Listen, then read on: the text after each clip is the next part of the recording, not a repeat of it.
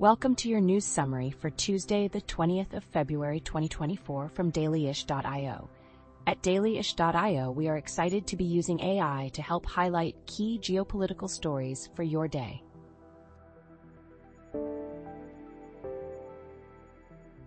Alexei Navalny, a prominent critic of the Russian government, died in a Siberian penal colony, and officials stated he collapsed after a walk and did not regain consciousness. His family has been informed that his body will be held for 2 weeks for a chemical analysis, according to a representative for Navalny. The Kremlin has stated an investigation into Navalny's death is in progress, but has not provided any results. Western leaders have condemned the death, attributing responsibility to Russian President Vladimir Putin and discussing potential new sanctions against Russia. Russia is offering a regime survival package to African governments in exchange for access to natural resources, aiming to change mining laws to dislodge Western companies.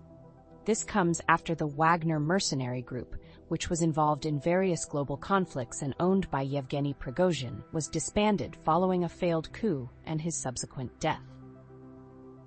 Russia's military intelligence has since taken over these operations, now referred to as the Expeditionary Corps, offering military support and training to African leaders. In return, Russia secures mining concessions, recently taking control of Mali's largest gold mine, and seeks to gain influence over West African uranium mines.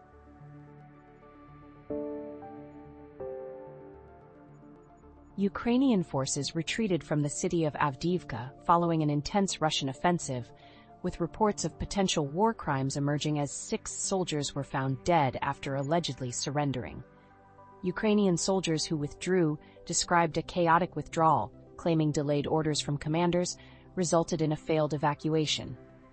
A distressing video circulated by Russian military bloggers shows the bodies of soldiers who were believed to have surrendered. Ukrainian authorities are investigating the incident amidst allegations by relatives that the troops were executed after capture.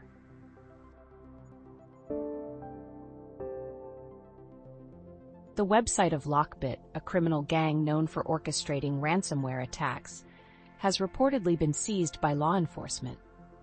An announcement on the group's website stated that UK and international authorities are involved in an ongoing operation against Lockbit. The National Cybersecurity Center has previously warned about the significant threat posed by Lockbit's widely used ransomware.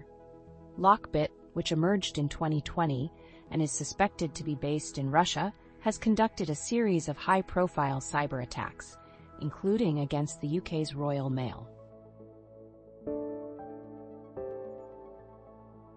A Belize-flagged British-registered cargo ship, the Ruby Mar, was hit by missiles near the Bab al-Mandab Strait off Yemen and was abandoned by its crew, with claims from the Houthi movement that it sank.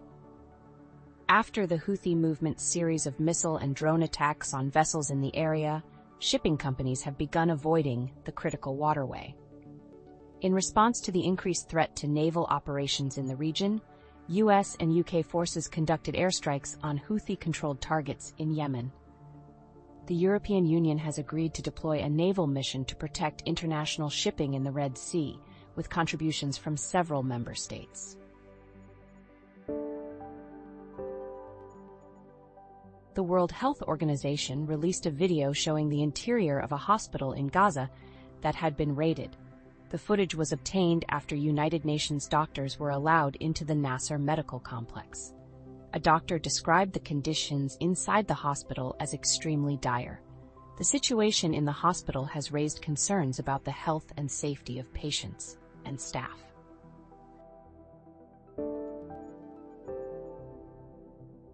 A Chinese individual is in custody in Australia pending extradition to the United States for his alleged involvement in a tobacco smuggling operation that benefited North Korea financially. The operation is said to have facilitated the North Korean government in making and selling counterfeit cigarettes to fund its weapons programs. 2 other Chinese nationals are also implicated and are currently wanted by U.S. authorities, with significant rewards offered for information leading to their arrest.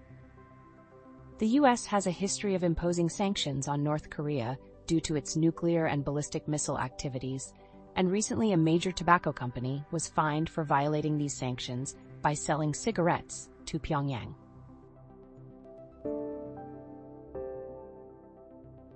That concludes our top stories for today, and we hope the information has been helpful. World news and events can often be challenging to listen to, so we want to finish today's summary with a quote from Honore de Balzac. "Passion is born deaf and dumb."